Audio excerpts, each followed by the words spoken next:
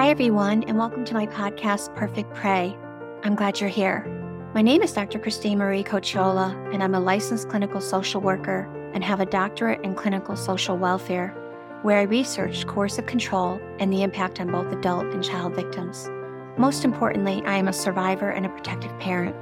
Victims and survivors of coercive control are never to blame.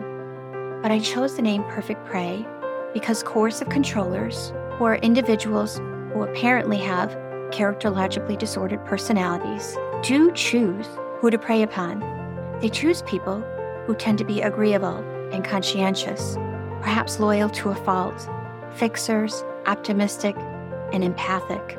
Or these coercive controllers prey upon those who are most vulnerable, including our children. It's part of their plan to gain control. How do we help our children when they are experiencing systematic, unacknowledged child abuse? We need to understand how these coercive controllers, harmful individuals, attempt to exert their power over us and our children. We need to look beyond a trauma-informed lens, but also layer it with a coercive control lens. So, let's engage in personal power conversations that will create the protective parts that will derail the coercive controller from his plan.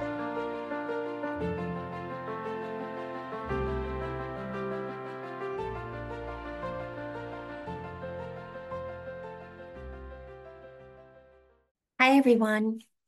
Welcome to episode 7 of Perfect Prey. Last episode, I focused on this concept of compliance as an act of survival for our children. I read you the letter that I've written from the abuser to his child. I also have it on YouTube if you want to check out my YouTube channel. The purpose of this idea of thinking like the abuser, is really trying to understand how harmful these individuals can be. They are intentional and often delusional in their thinking. They believe their own lies. Thinking like them and recognizing what they are thinking empowers us to strategize better and to understand what our children are experiencing. These people are extremely calculating, and we have to capitalize on this ability that we have as people who experience their abuse. What happened to you is happening to your children. Sadly, I think I have acquired the gift of thinking like these abusers. And oftentimes, when I explain to a victim that I believe the motive of the coercive controller might be whatever it is, I'm surprised that they are surprised by my explanation. Sometimes shocked, disbelief. And then I remember how for so long I didn't want to believe the abuser was capable of doing so much harm. So I want to be really clear that your brain, as we've talked about before, probably doesn't work this way. But the best way to support our children is to begin thinking like these people. Your brain doesn't want to allow you to see that someone is so harmful, particularly someone that you loved, someone that you shared children with. And this is probably the reason why many of you stayed for an extended period of time. But our personal power is gained when we can actually begin to predict what they're going to do, what they're going to say. And the only way we can do that is if we think like them. Everything, again, that's happened to you is happening to your children. It doesn't matter how much time your children spend with that coercive controller. The coercive control is being exerted upon them. The more clarity we get, the more understanding we have that their redeeming qualities are non-existent. The more that we do this and we look at this situation from what I call the 10,000-foot view, the more we're able to help our children. And that's the goal here. I was on a call this past week with a mom who gave her abuser the benefit of the doubt. He offered for her to come to his house, the house they used to share, to get her personal items. Now, mind you, she hasn't seen her son without supervision for 3 months because the abuser accused her of alienation. But She went to the house. She gathered her things, and right before she was ready to leave, he came into the garage where she was and began to assert his narrative. You know, how unhealthy she is. Why doesn't she get to see her son without supervision? This all was a trap. He wasn't being generous. She fell right into it. By giving her the opportunity to get her personal belongings, which she really wanted, he set it up for her to believe that maybe he had a redeeming quality. There is no judgment here, by the way. I am not in any way, we are in no way shaming this mother. This is the issue, is these perpetrators focus on us and make us their perfect prey. He set up a trap, and unfortunately, she was in it. Thankfully, she did not become extremely dysregulated or angry when she saw him and he started to be aggressive towards her. She left. And of course, the narrative as she walked away was, "You're unwilling to communicate with me. This is why you don't see your son." I mean, thankfully, she did not react. I don't know how she held it together, really.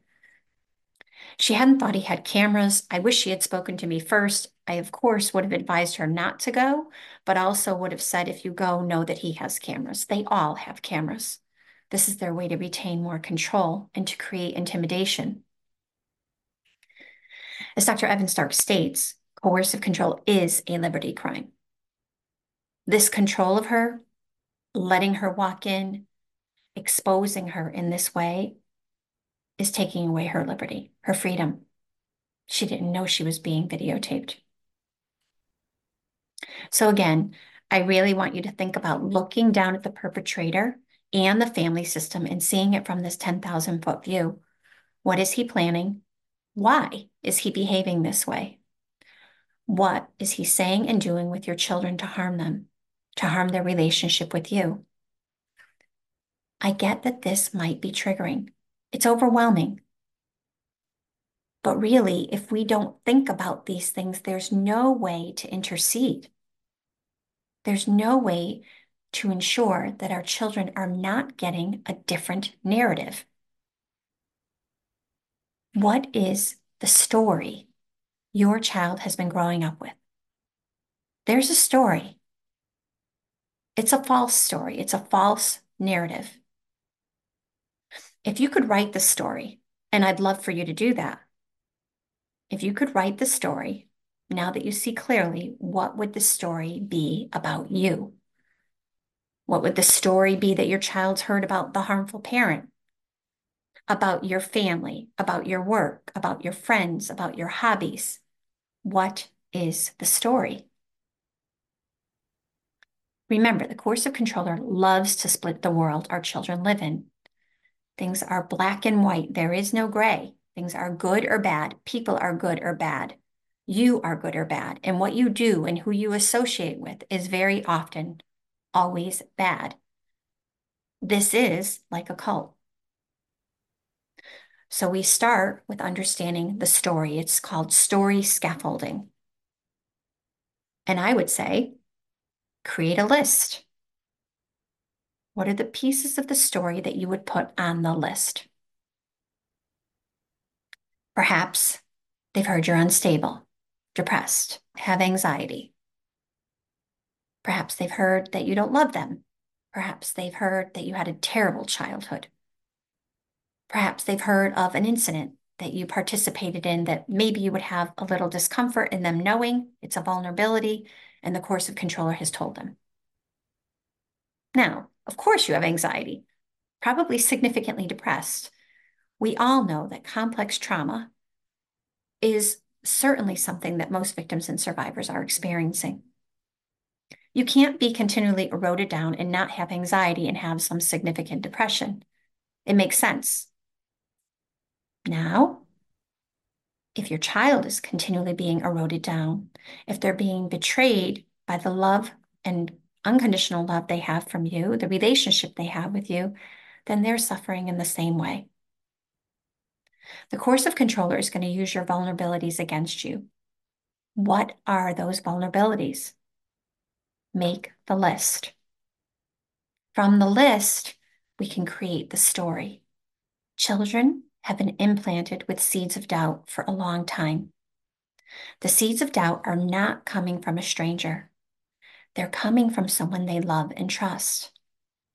This creates the cracks in the foundation of attachment that you have been none the wiser about. These cracks were started again from day one, planting seeds of doubt all along the way. So, if your children are older, you've got a lot more cracks to fill. If your children are older, the story has become more and more believable. If your children are older, the list is longer. If I'm a child, the coercive controller makes sure that I don't trust you. Make sure that I'm insecure around you. Make sure that I feel unsafe, that I'm unloved, that anything I say isn't believable. This, of course, is exactly what the coercive controller wants. Now, it doesn't have to be overt and aggressive. Oftentimes, it's a whisper. Oh, mom's anxious today, right? Or, oh, mom's yelling again, when actually you weren't even yelling.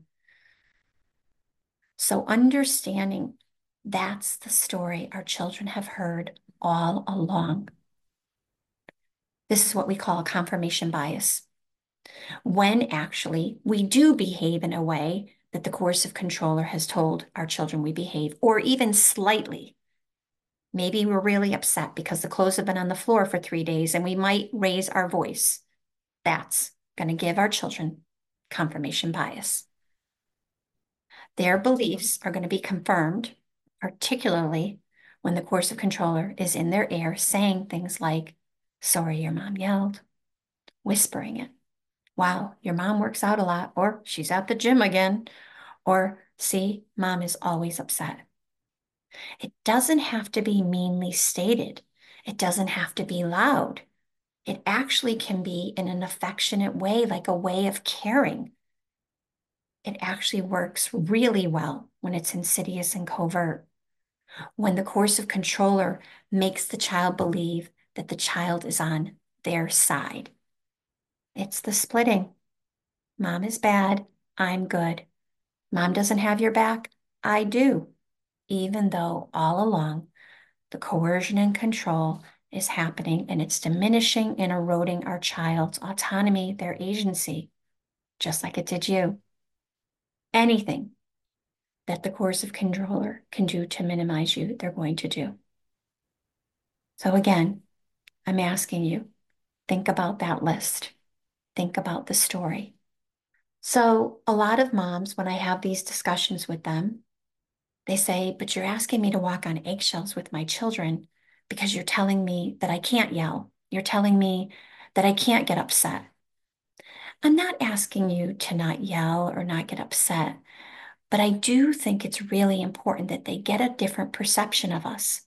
So I've had some protective parents tell me that it seems like I'm telling them that they need to walk on eggshells with their children. And I get it. It can feel that way. But remember, when you were walking on eggshells with the abuser, you were doing it for fear of retaliation. And maybe your children do retaliate against you, but you're not doing it for fear of retaliation. You're not doing it to accommodate them. You're doing it to heal them. The only way they can heal is if they have a different story. And the only way they can have a different story is if they see you differently. They have to see you differently. So we are performing. We are performing in a way that shows our child that we're different than how that we've been described. There's really two things going on here that are really important. One, when you perform in this way, pretend you're an actress on stage, an actor on stage, okay? When you perform that way, your brain actually begins to take on that shift. Your brain actually begins to regulate better. Let's just imagine your child is coming home and you pretend it's not your child. Just pretend it's not your child. How would you behave differently? Get into that acting role in your home. And then in that acting role will help your brain actually shift.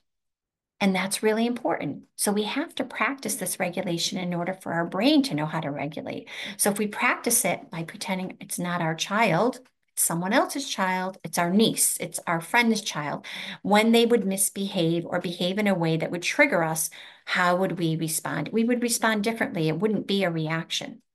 So we are tricking our brain into feeling more relaxed, even though we don't feel like it. Now, of course, there has to be a lot of self-care before this. There has to be a lot of practice, which is why you need the list. You need to look at that list and get your brain really seeing clearly what your child's story is. What is their story? We have to be creative about it. We have to be intentional about it. We have to be attuned to them. And so what we're doing is we're showing them that no matter what they say or do, we're still standing here. We're resilient. We're capable of handling it. It doesn't mean we like it. Everything that you bring to me, I'm going to take it on. It's not going to be personal. And I'm going to be able to give back a response that's healthy. And in that, I'm going to show you that what you're saying isn't true. What you're doing isn't appropriate. So listen, none of us are perfect. We make mistakes. We definitely have to give ourselves time and grace in all of this.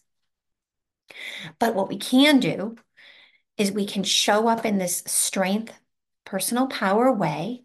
And when they attack us, when they do things that are inappropriate, we can show them that we are not that person that's been described to them. We are not going to break. We are not going to break. We're not going to, get angry and sob. We're just going to say something like, that's not true. I don't agree. I'm sorry you heard that. I don't think that's true. I'd be happy to discuss with you further, but I don't agree. And we come from this really calm, attuned place. Now, let's say you make a mistake.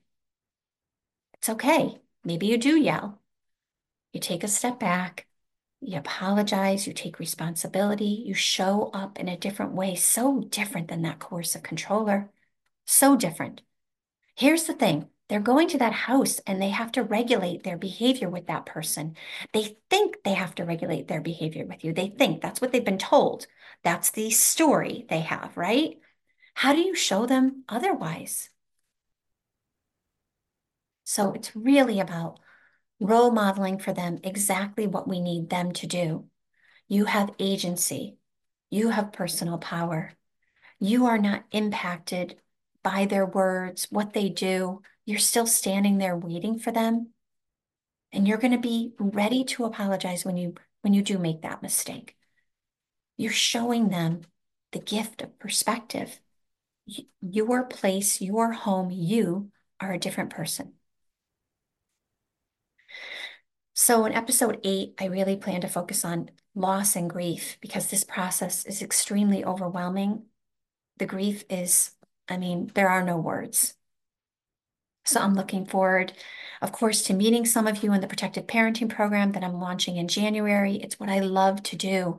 I love to support and validate and educate protective parents on best strategies to guide their children towards freedom from the coercive controller.